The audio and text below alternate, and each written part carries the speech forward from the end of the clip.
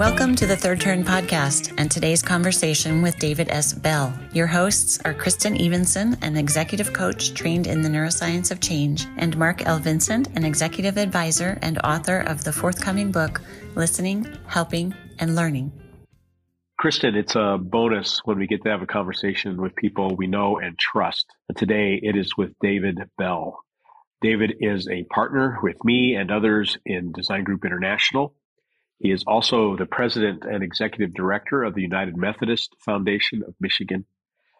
And I was reading through his bio, with which I've been familiar for a long time, and just was noting that if we start listing the certifications that he has, especially in financial advising, the board service that he's brought, his love for higher ed and for the church, if we started listing all of that, we'd use up the podcast. So we're going to put it this way.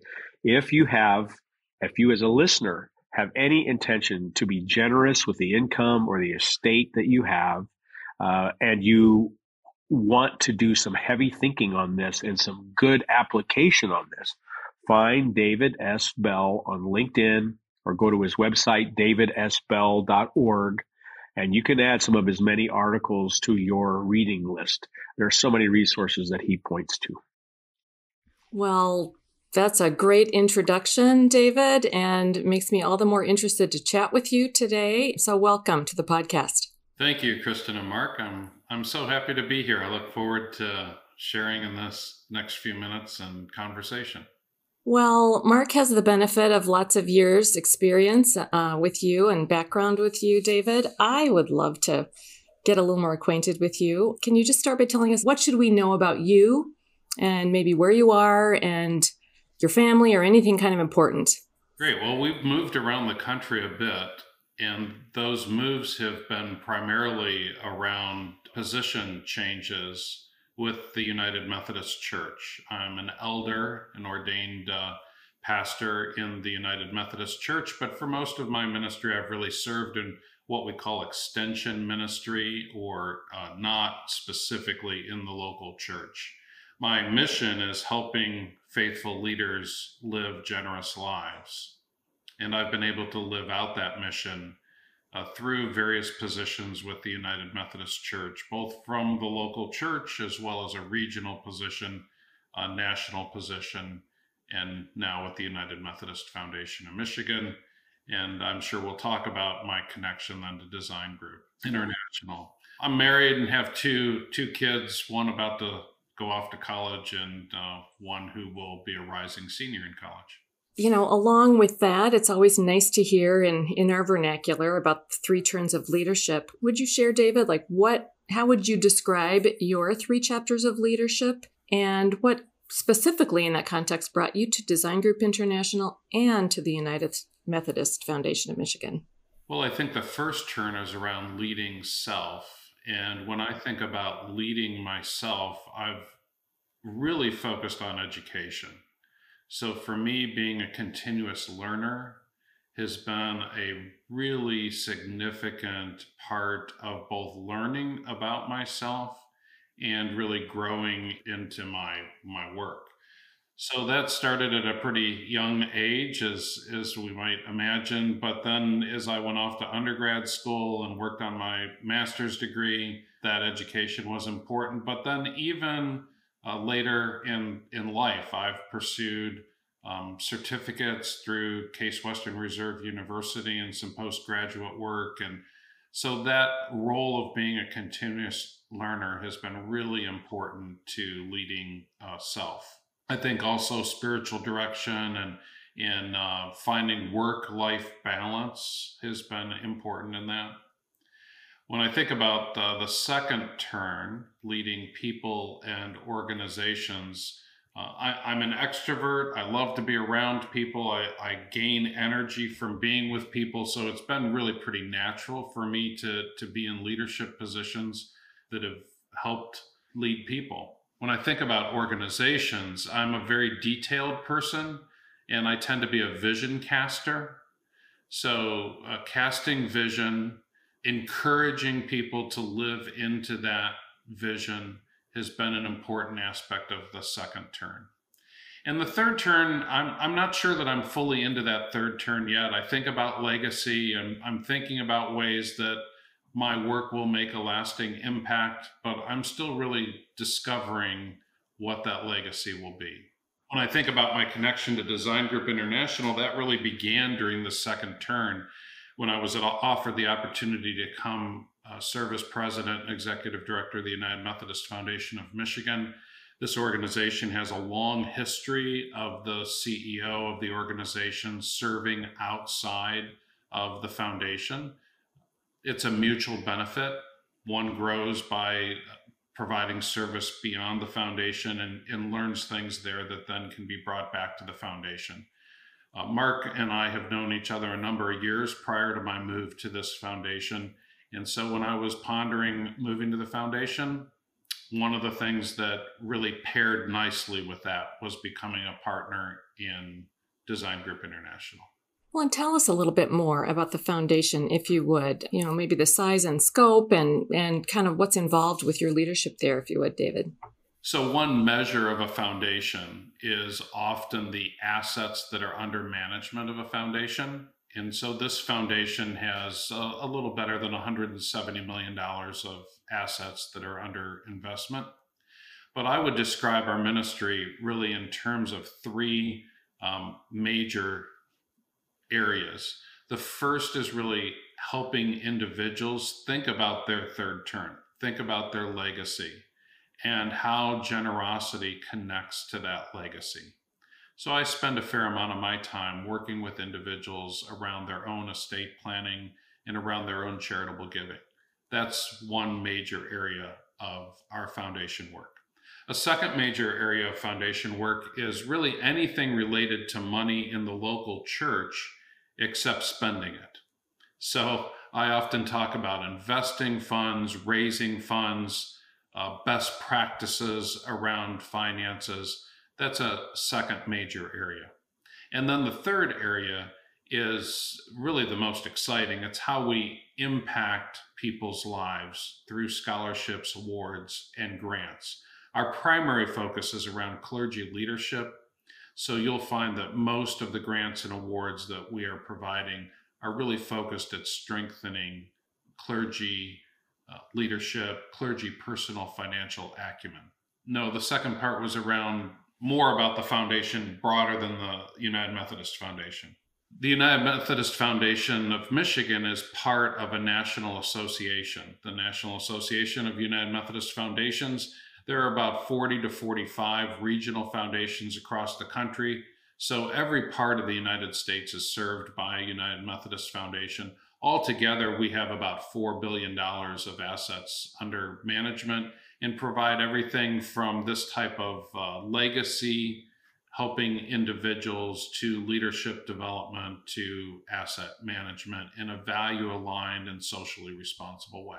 And am I right then, David, did you prepare for pastoral ministry and then find yourself kind of on the foundation side? So I do have a Master of Divinity, and I did pursue ordination, and that always was the plan. But really my call to ministry from a very young age, high school, was not particularly in serving the local church, but really in serving those who serve the local church. So I've had more of a balcony view, I would say, and looking to make a wider impact on leaders. So I did serve a local church, but out of my 30 plus years of ministry, the time in a local church is minuscule compared to my time in executive leadership. Yeah, sounds very astute of you as even a high school student to kind of realize the place within that you were called to. Kristen, if I could, I'm going to add a first turn story about Dave that brought great laughter to everybody in Design Group International a few years ago.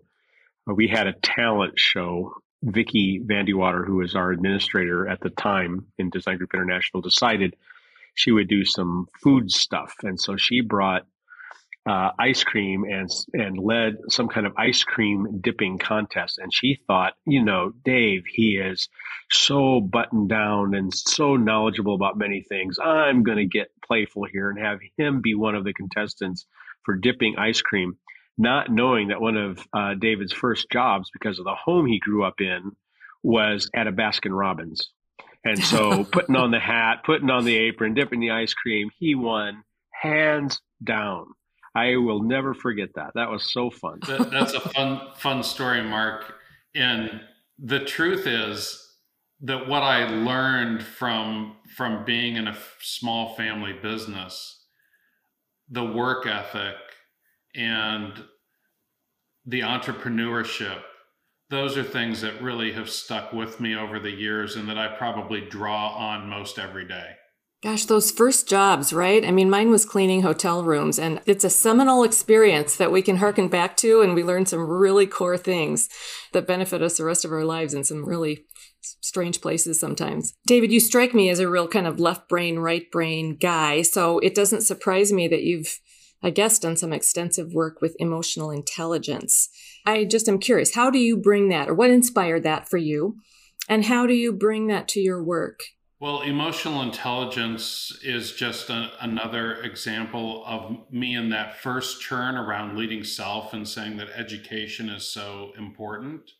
And listening to people is such a key to leadership that I felt as though I needed to be even more prepared to actively listen and respond and come alongside people and be able to help them.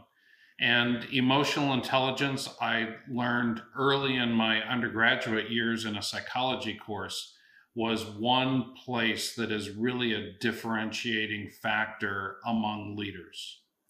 So I was privileged to study that at the Weatherhead School of Management at Case Western Reserve University in Cleveland, and obtained a graduate certificate in emotional intelligence. And the principles that I learned from that, or the things that I really take from that in conversations with leaders as well as with potential donors or people looking to make a legacy difference, I think there really are four. The first is just self-awareness, being aware of myself, knowing the emotion that I'm bringing into that conversation. And the second is really showing empathy, really listening so deeply that one can have empathy toward the person who's sharing. I think the third is around self-control. So really being able to emotionally modulate my response in the midst of that conversation.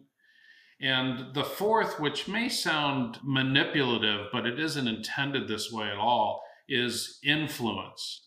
And by influence, I really mean a positive guidance and reflecting back to the person that you're having a conversation with what you're really hearing. And if you're able to share that back, they will be influenced by their own thoughts that they may not have really put together before. Well, and it makes me curious. Do you find, what's the range of perspectives that you find in families and organizations you work with? Or is this generally a pretty tender conversation for people? Is it a inspired? Is it an avoidance kind of mentality? Or what do you see as the range there, presenting range? It's all of those. Just like people are different, their response is different. The one thing that I would note is when one is talking about estate planning, their emotions tend to be high, or the response tends to be higher. So if they're a non-emotive person, they tend to be even more non-emotive. If they're a highly emotional person, then they will be even more emotive. So there's an exaggeration, I think, that happens in the moment of really talking about estate planning or about legacy. Hence the need for emotional intelligence to kind of sort through all that and dig beneath that, right?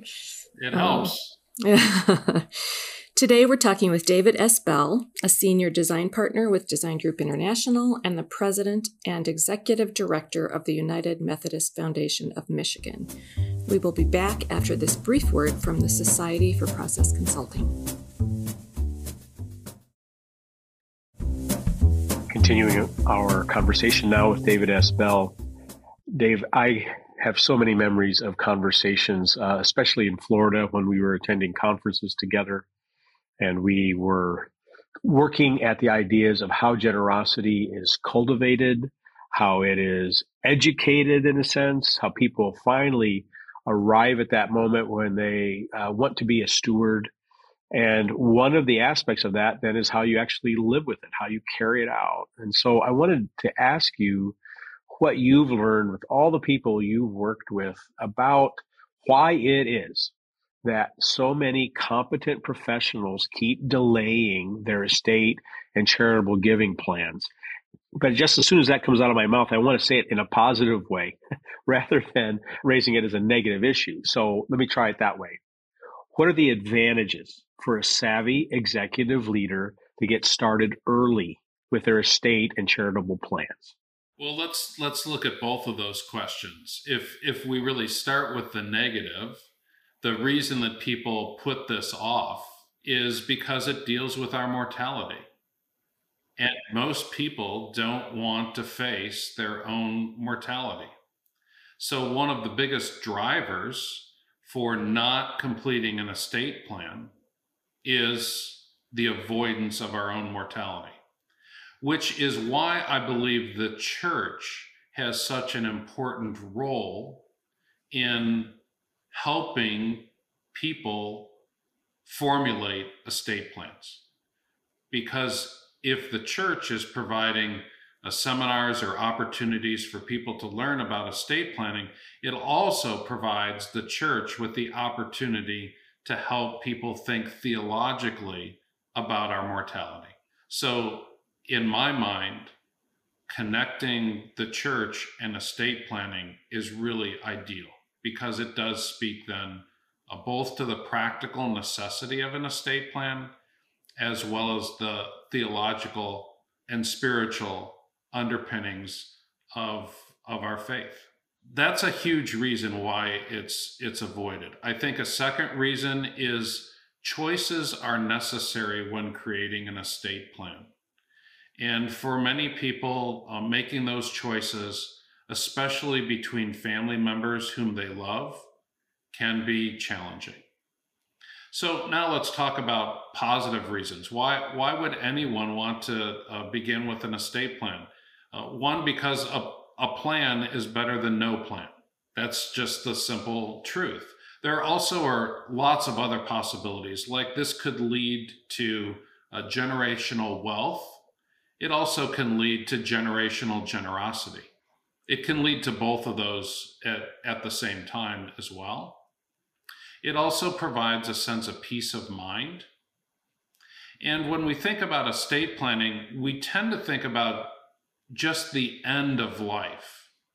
So how we're dealing with things after someone has passed away. But there are some major components of an estate plan that deal with this thin space, this sacred space, when a person is not well and may not be competent, but it has not died. And so things like durable powers of attorney for healthcare and living will and advance directives, those become essential components of a full estate plan. Dave, you're making me think about some of the work that Daniel Kahneman has done on prospect theory. And maybe that's in play here, the negative side of don't want to think about this stuff.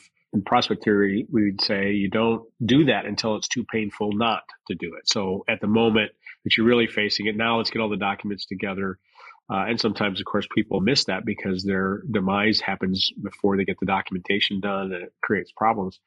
But on the opportunity side, if you learn to go after opportunity, then you get planful and you say, hey, something like this could happen that could be good for us. So let's get started early and build this over the long term. I remember as a child, my father, who was an estate planner, and Dave, you've met my dad, he said, you will not get married without some kind of life insurance in place, and just mandated it. And for a while, I felt insurance poor. But, with my first wife's passing, I was so glad we had the estate started from the beginning. It made a real big difference for us. I just wonder if you could reflect on that aspect of it a little bit, this starting early and being planful. In my own situation, I mentioned earlier that I have a college-age daughter. My college-age daughter has a full estate plan, which some Right. people may think is rather pointless or senseless. But it's this thin space where an accident could occur, and these documents then would have some impact. It's just simply starting the practice early in life so that it doesn't become so threatening later in life. I'm amazed how many calls I receive from people with a sense of urgency to get their estate plan in order, or who want to talk about their generous legacy. In most of those conversations, the impetus for making that call to me is because someone close to them has passed away in the past year or two. And that has created this sense of urgency.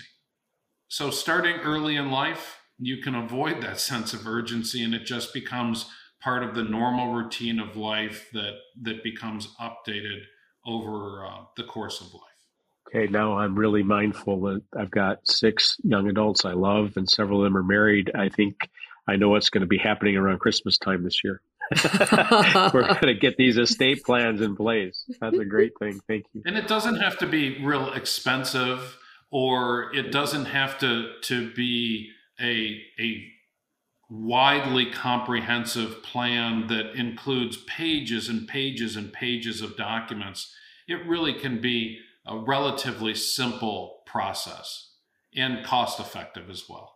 That's a really interesting idea, to start the practice early. I also want to, help make this kind of practical right here. There are words like foundation and trust that can seem simple, but in context of estate planning have very different roles and strategies. So would you give us a little insight on that, David? Sure. I think for foundations, there are really 2 types of foundations in the United States. There are private foundations and there are public foundations. Essentially, the business of a foundation is to do good.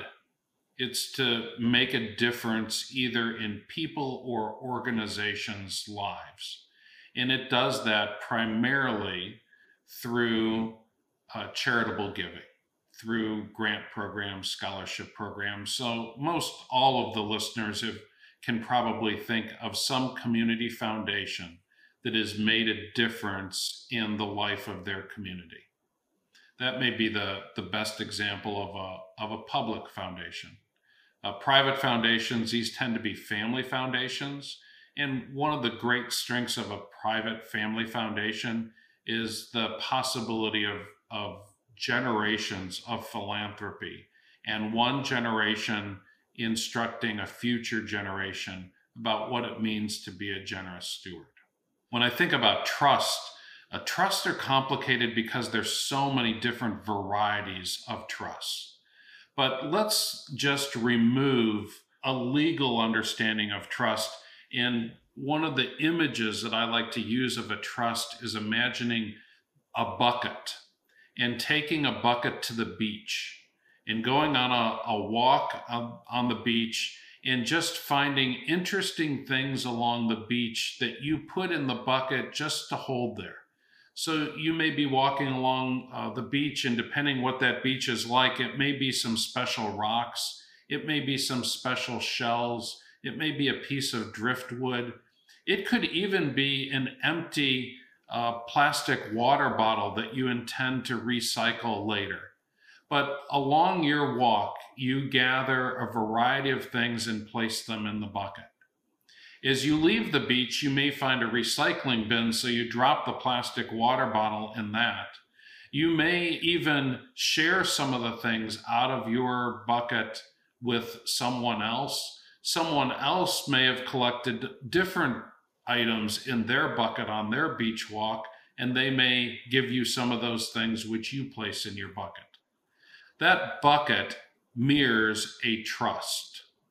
But instead of shells and driftwood and a recycled plastic bottle, really what's inside that bucket are assets. Assets like stocks, bonds, mutual funds, savings accounts, perhaps some property. And you control that bucket throughout your life.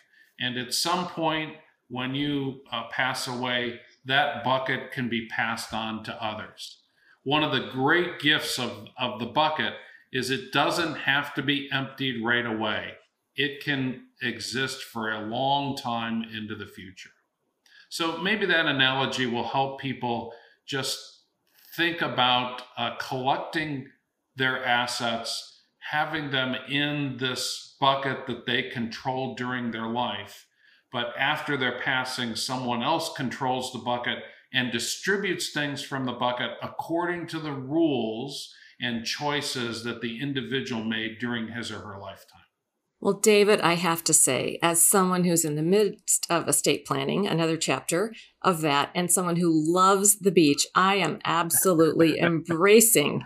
You just brought totally fresh perspective to me. I'm a beach bucket kind of gal. So I love that. Thank you. That's very helpful to me. And I'm sure I hope it will be to our listeners as well. I hope so too. Let's pick up on one more word here. Let's just use the word generosity.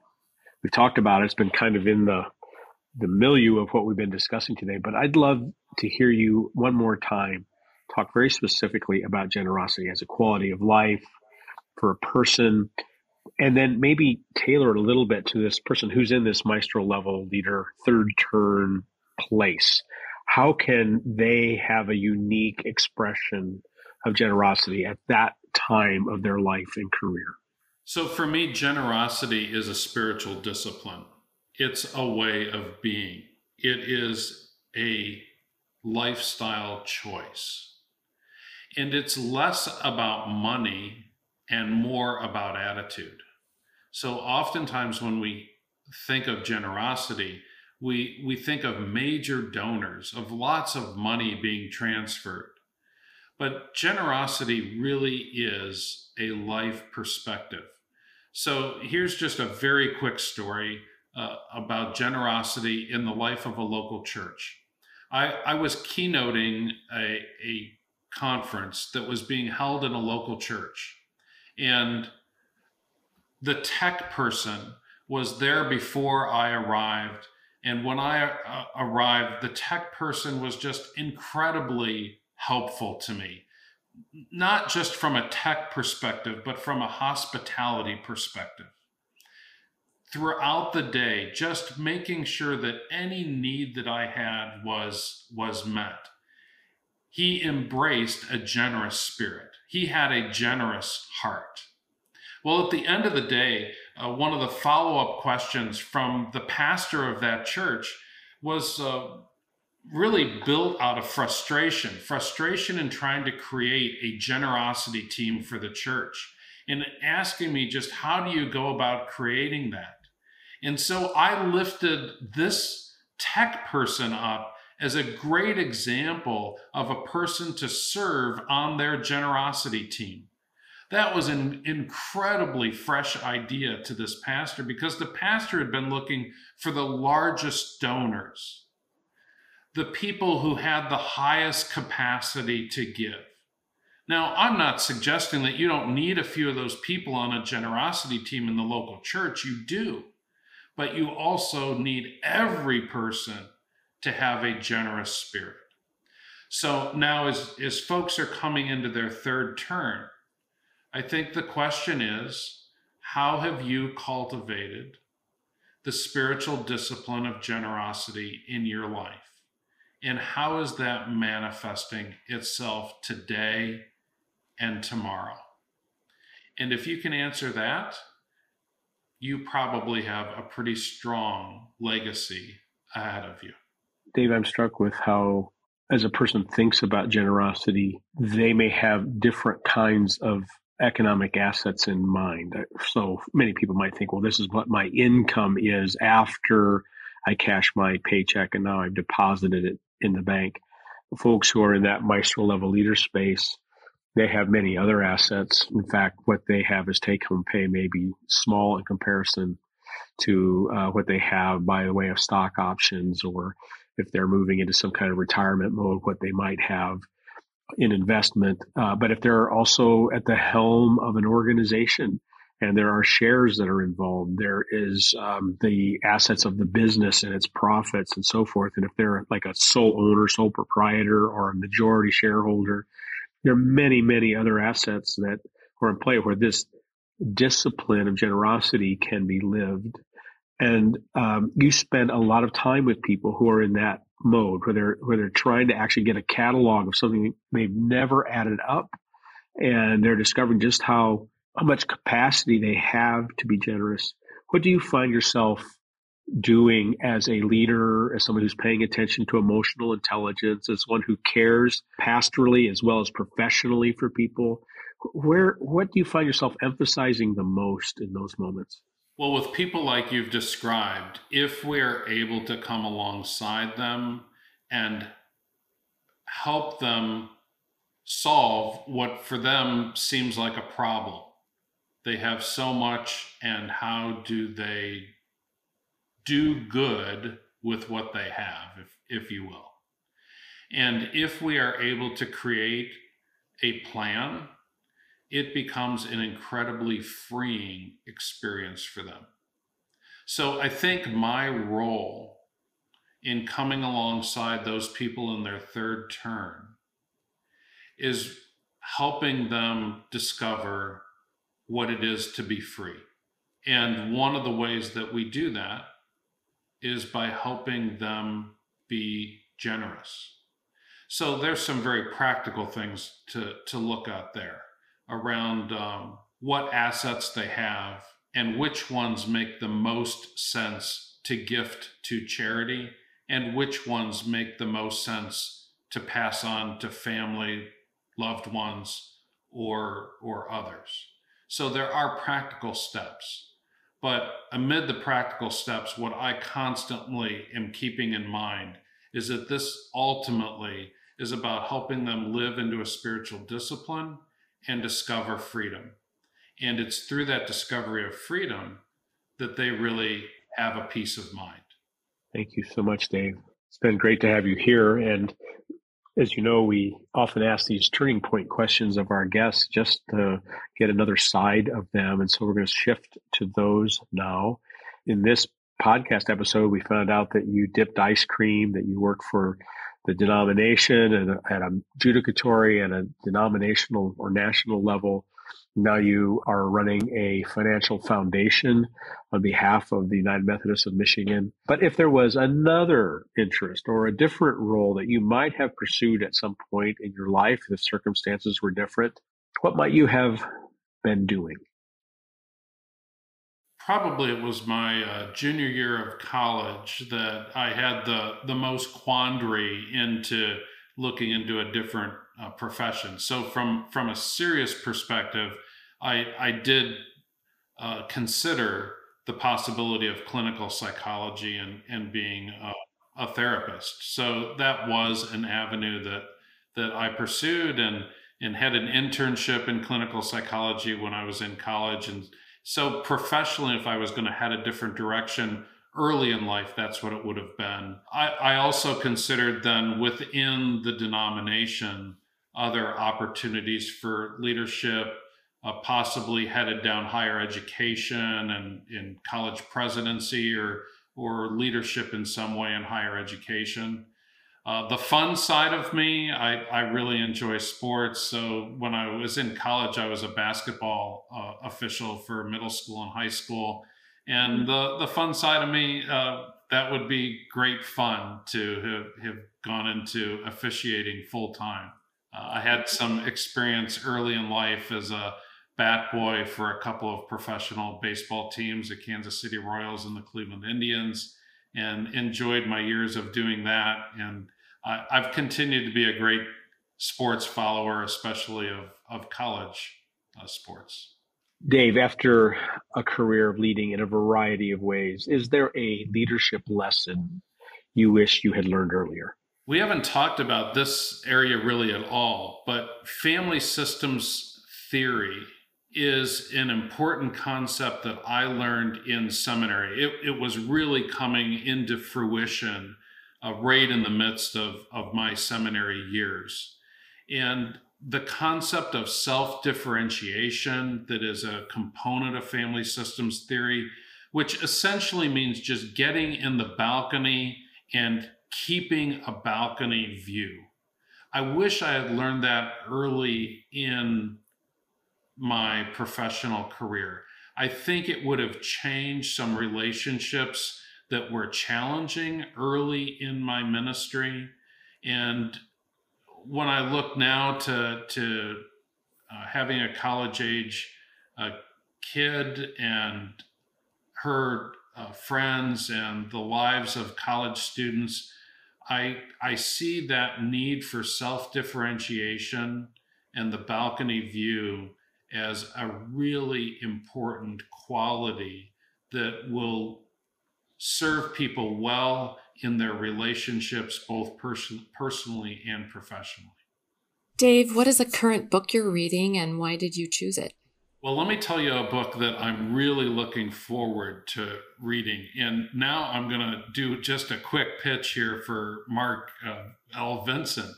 So his Listening, Helping, Learning book on process consulting is in the midst of being published. And that's a book that I just can't wait to read. So I'm going to leave it at that. Thank you. Yes, Dave, thanks for that shameless plug of Mark's upcoming book, soon to be published. And thank you for the work you do and the insights and fresh perspectives that you've shared today that have been helpful to me and I'm sure our listeners as well. Well, it's my delight to be here. Thank you for having me. Yeah, you bet. We will put the link to things like your website, davidsbell.org, as well as other resources that you've shared with us in the episode summary. And for those of our listeners who are interested there, David has at his davidsbell.org website special resource of generosity prayers that he's developed through the years, if that's of interest. Maestro level leader cohorts continue to form, and you can learn more at maestrolevelleaders.com. Mark and I would love to start a conversation or answer any questions for you about that. The Third Turn podcast is a production of Design Group International, and we welcome your sharing these episodes, your subscriptions, as well as your suggestions at thirdturnpodcast.com. Jennifer Miller is our producer, and our sound engineer is Josh Brinkman. We look forward to returning to the conversation with you in another 2 weeks. This is for grandchildren's grandchildren. Good job.